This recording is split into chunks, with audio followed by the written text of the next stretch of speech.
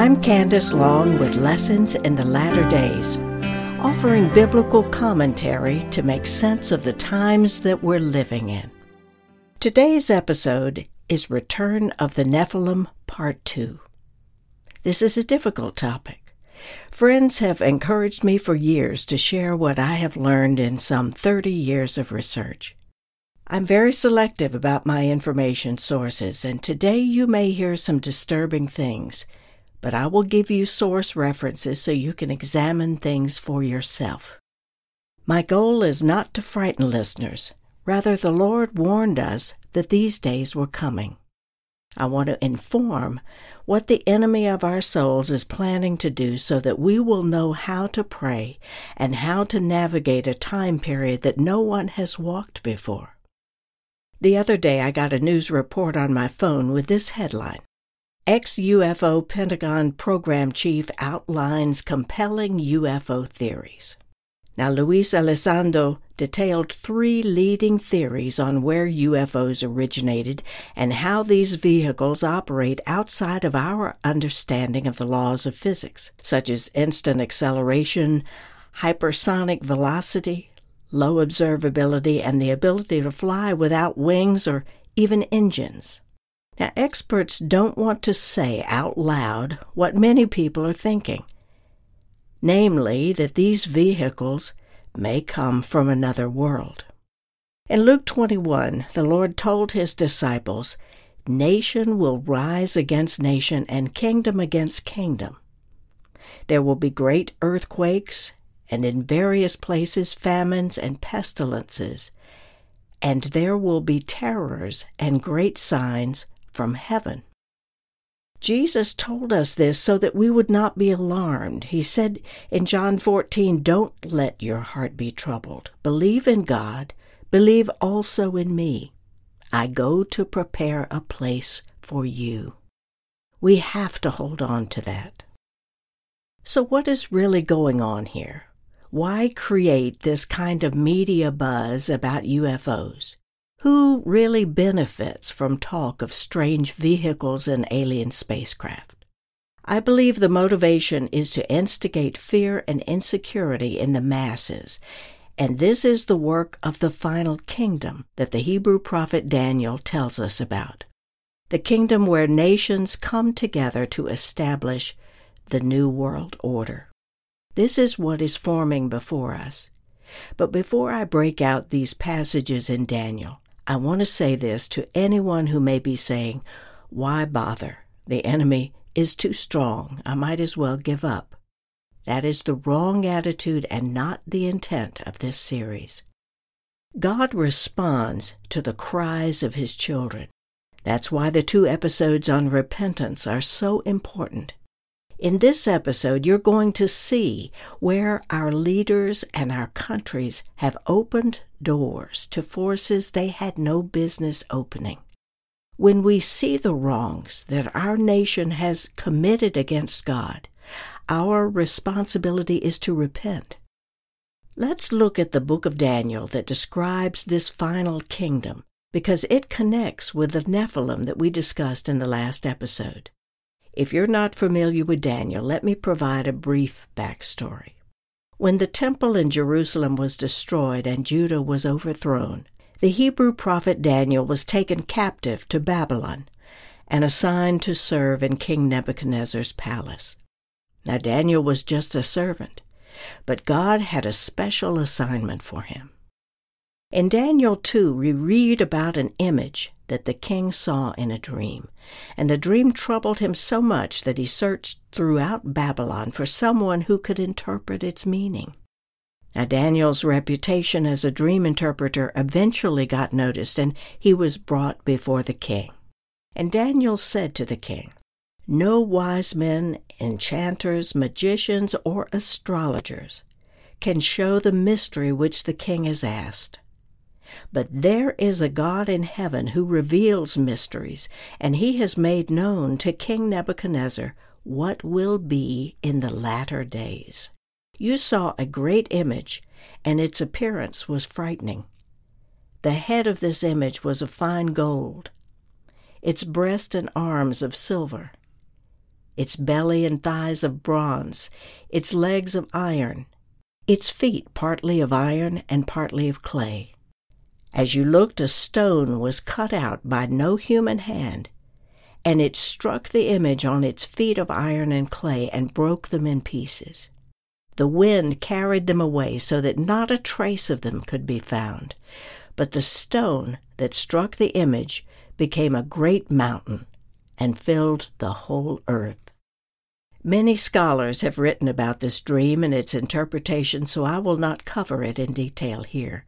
But the consensus of Judeo-Christian thought is that God lays out in this dream the kingdoms of world power that come before the kingdom, the Messianic kingdom which destroys all the others and fills the earth.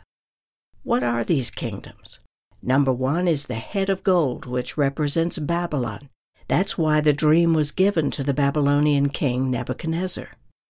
The number two kingdom that came next, the silver breast and arms, was Media Persia. Number three, the belly and thighs of bronze, were Greece. Number four, the legs of iron, were Rome. And the final kingdom is represented by the feet and toes, partly of iron and partly of clay. Now, many scholars see this as a revived Roman Empire conglomerate that is different from all the other kingdoms. In other words, it's an extension of the fourth kingdom because it contains iron. But it is different because it is mixed with a whole other ingredient, clay. It is this final kingdom that I want to focus on here. I call it the kingdom of the toes, a divided kingdom made up of 10 kings, represented by the 10 toes. In Daniel 7, the prophet describes this kingdom using the terms different, diverse, terrible, dreadful, and exceedingly strong. In this last episode, I told you that the Hebrew word for different or diverse is the word shanah, which means altered or changed. I believe Daniel is telling us that this final kingdom will be genetically altered and mixed, which is the mark of the Nephilim, half angel, half human. In speaking about the 10 toes, Daniel writes, "And in the days of those kings, the God of heaven will set up a kingdom which shall never be destroyed, nor shall its sovereignty be left to another people. It shall break in pieces all the kingdoms and bring them to an end." I want to suggest that this final kingdom that Daniel writes about is the alliance that is forming now under the banner of globalism, referred to as the New World Order. Let me share some of my research with you. It is found in a monograph by Dr. John Coleman called the Global 2000 Report, a blueprint for global genocide. In 1979, Dr. Coleman received a copy of a massive secret society document commissioned by the Club of Rome. It was written by Cyrus Vance after Jimmy Carter accepted it as U.S. policy. This report was based on the study of the Earth's resources and population growth. Now, who commissioned this report? The world's most wealthy and powerful people, referred to by such names as the elite, the Illuminati, or a term they often call themselves, the Olympians. The objective was to create a blueprint to get rid of 2.5 billion people by the year 2020. This elite group, or Illuminati, which means illumined or enlightened ones, believe they have been divinely entrusted with the stewardship of all of the world's resources. Now let me quote a description of the Nephilim from last week's episode. Quote, "As an elite class, the Nephilim, half angel, half human, intermarried within the family to maintain their angelic bloodline as Nephilim. Their goal was to own and rule the earth." I read Dr. Coleman's report, and it is alarming. It proposes genetic manipulation of viruses and experimentation upon unsuspecting people to find the right methods to get rid of the billions of people they consider useless. It advocates lowering birth rates through abortion and the adoption of homosexuality as a way of life, since no children are born from these unions. Helping to spread genetically engineered viruses will be the ever-growing numbers of immigrants and homeless people whose malnutrition will contribute to spreading disease even more. Their goal is a new utopia where 5% of the population rules the remaining 95%. This is what is forming before our eyes, and it is what Daniel describes as the final kingdom before the day of the Lord. When I first read Dr. Coleman's Global 2000 report years ago, it included dividing the world into 10 economic or political regions called kingdoms, which would manage and control the world under a common leadership. I believe these 10 kingdoms are the 10 toes of Daniel's prophecy. Let me name them as they were listed in the original report. Number 1, North America. Number 2, Western Europe. Number 3, Japan. Number 4, Australia and South Africa. Number 5, Eastern Europe. Number 6, Latin America. Number 7, North America and the Middle East. Number 8, Main Africa. Number 9, South and Southeast Asia. And number 10, Centrally Planned Asia, the latter two referring to today's China. I reported in the last episode that Titans were a tribe of Nephilim that lived during the time of Abraham's grandfather. These Titans were worshipped as gods, and they divided up the world into geographic areas in order to dominate and rule the earth. Sound familiar? The spiritual force behind the New World Order is not Jehovah. The source is the head of the fallen angels, who in turn are energizing the Nephilim, masking as the most powerful people on the planet.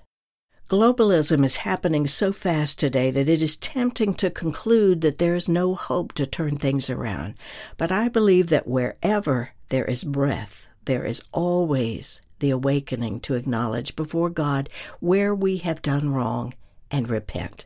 As you may recall, God was about to destroy the wicked city of Nineveh, the capital of the Assyrian Empire in the 8th century B.C., and Jonah heard the warning.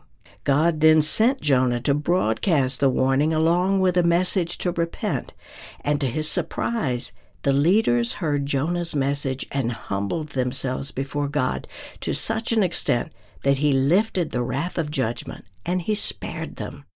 Now, I need to explain here that none of these things that I've been talking about have the power to harm our nation unless we have somehow opened a door to the enemy.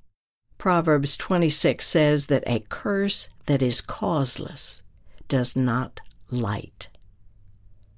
The enemy must have legal cause to come against a person, a family, a city, or a nation. So if we appear helpless in the face of this, we have to look for the cause. Is there an open door where we have sinned as a nation? Once we find the open doors, our next action needs to be genuine, heartfelt repentance. Our Jewish forefathers called this teshuvah. And teshuvah has the power to close the door to the enemy and move the heart of God on our behalf. So I encourage you to listen to the 2 podcasts on repentance to get on the same page with God as to what this spiritual discipline requires. During the remainder of this episode, I want to name one of the doors I believe the United States has opened to the enemy. And if it's not closed, I believe we would be at a point of no return, and we could witness the fall of America. One door that we've opened is creating and embracing genetically modified foods, or GMOs. Let me explain. A GMO, a genetically modified organism, is a combination of something God made and man engineered. In the days of Noah, mixed organisms were the order of the day. One plant species mixed with another, one kind of animal mixed with another, producing all manner of hybrids. Angels with women producing a whole other race. The fallen angels were known for their scientific prowess in genetic engineering, and they passed that forbidden knowledge down to the Nephilim, who are passing this knowledge down to this generation, as it was in the days of Noah. Mixed seed is abhorrent to God. It is a total disregard for the laws, statutes, ordinances, and precepts that the Creator of the universe established in the earth. Let me describe 4 examples of how we have disregarded God's ways. Disregard number 1 is called the law of the seed. This law is foundational on so many levels and especially relevant in the whole transgender discussion. I'd like you to picture a corn seed in your mind. Now, to briefly summarize this law, every seed in its original form, like this corn seed, has 3 basic parts. Number 1, the seed coat that protects it from the elements. Number 2, the fleshy tissue provides the nutrients the seed needs to sustain its growth. And number 3, the embryo contains the genetic material that broadcasts what that seed is to become. To give you an example, this corn seed does not have an identity crisis within itself. It was created, purposed, and destined to be corn. Inside the seed there is an inherent peace and rest because it knows what it is. This is a seed as God has created it. There is no mixture in God's mind when He created the seeds that form the building block for all of creation. Each one was given a name and a purpose. To play God and do what we think is best with His creation is outside of His created order, and it is a grievous sin. The gender confusion we are experiencing now is because we have opened a door here that was never meant to be opened, and we are reaping the whirlwind. Disregard number 2 is the law of the kind. This basic agricultural principle is found in Genesis when Moses wrote the phrase, according to its kind, 17 times in 7 verses. This is significant. God commanded everything to multiply according to its kind. Honoring the kind is a principle we have not only ignored, but have attempted to destroy. The Hebrew word for kind means to portion out as a species. You see, God had a set assignment for everything by way of an amount and an apportioning in order to balance the needs of nature that He established. The third disregard is the law of the purity of the kind. God requires that everything be pure, with no defilement. Every seed was to be without blemish. Now, the word in Hebrew for blemish refers to a physical or moral blemish, and seeds with blemishes were to be destroyed. Every kind was created to feed, instruct, benefit, and nurture God's creation. Disregard number 4, the forbidding of mixing kinds. In Deuteronomy 22 and Leviticus 19, we read what God thinks about mixing DNA. You shall not sow your vineyard with 2 kinds of seed, and you shall not let your cattle breed with a different kind. God is a purist. Just as each of us is unique, each kind has its own light, purity, understanding, and purpose. So to honor the kind is to honor God. To throw the Old Testament rigidity out the window is a grave error for which we are held accountable. Now, what about eating GMO foods? Unless we have a plot of ground and grow our own food, The reality is that most of us are forced to eat whatever is in the stores, and most of that food has been genetically modified. Now, if you really want to get at the truth, we have turned our backs on the very first job that God gave us in Genesis 2, which was to have dominion or to be in charge over the ground and our personal food supply. Now, some people may say, well, I didn't start this GMO problem, so I have to eat whatever they sell in the stores. Surely God understands that. No big deal. To God, this is a big deal and is producing horrible consequences. Now, the United States is far from being the victim of this GMO craze. On the contrary, we are the leading GMO food producer in the world. So if God has an issue with mixing seeds, then we should be quaking in our boots because we are complicit in exporting genetically modified food to millions of people. Consider the dangers of multinational food distributors. We have basically given over our supply chain largely to multinational food distributors who bring in food from God knows what country, whose ground may have been dedicated to various gods. This could well be a whole other door that we have opened to diseases and moral perversions. In Galatians 6, Paul wrote, "Do not be deceived. God is not mocked. For whatever a man sows, that he will also reap." So before we close, the main question, what can we do?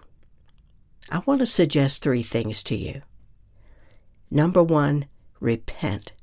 We must repent for letting this happen on our watch and ask God to help us return to a way of life that regards things that matter to Him.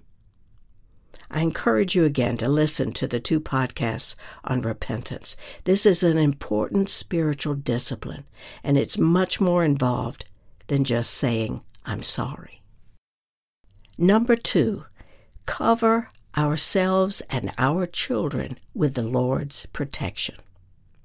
It has never been more important to walk closely with the Lord, spend time in His Word, and ask for His protective covering. I start every day reading Psalm 91 out loud, declaring the Father's promise to keep the plague from coming near my dwelling place.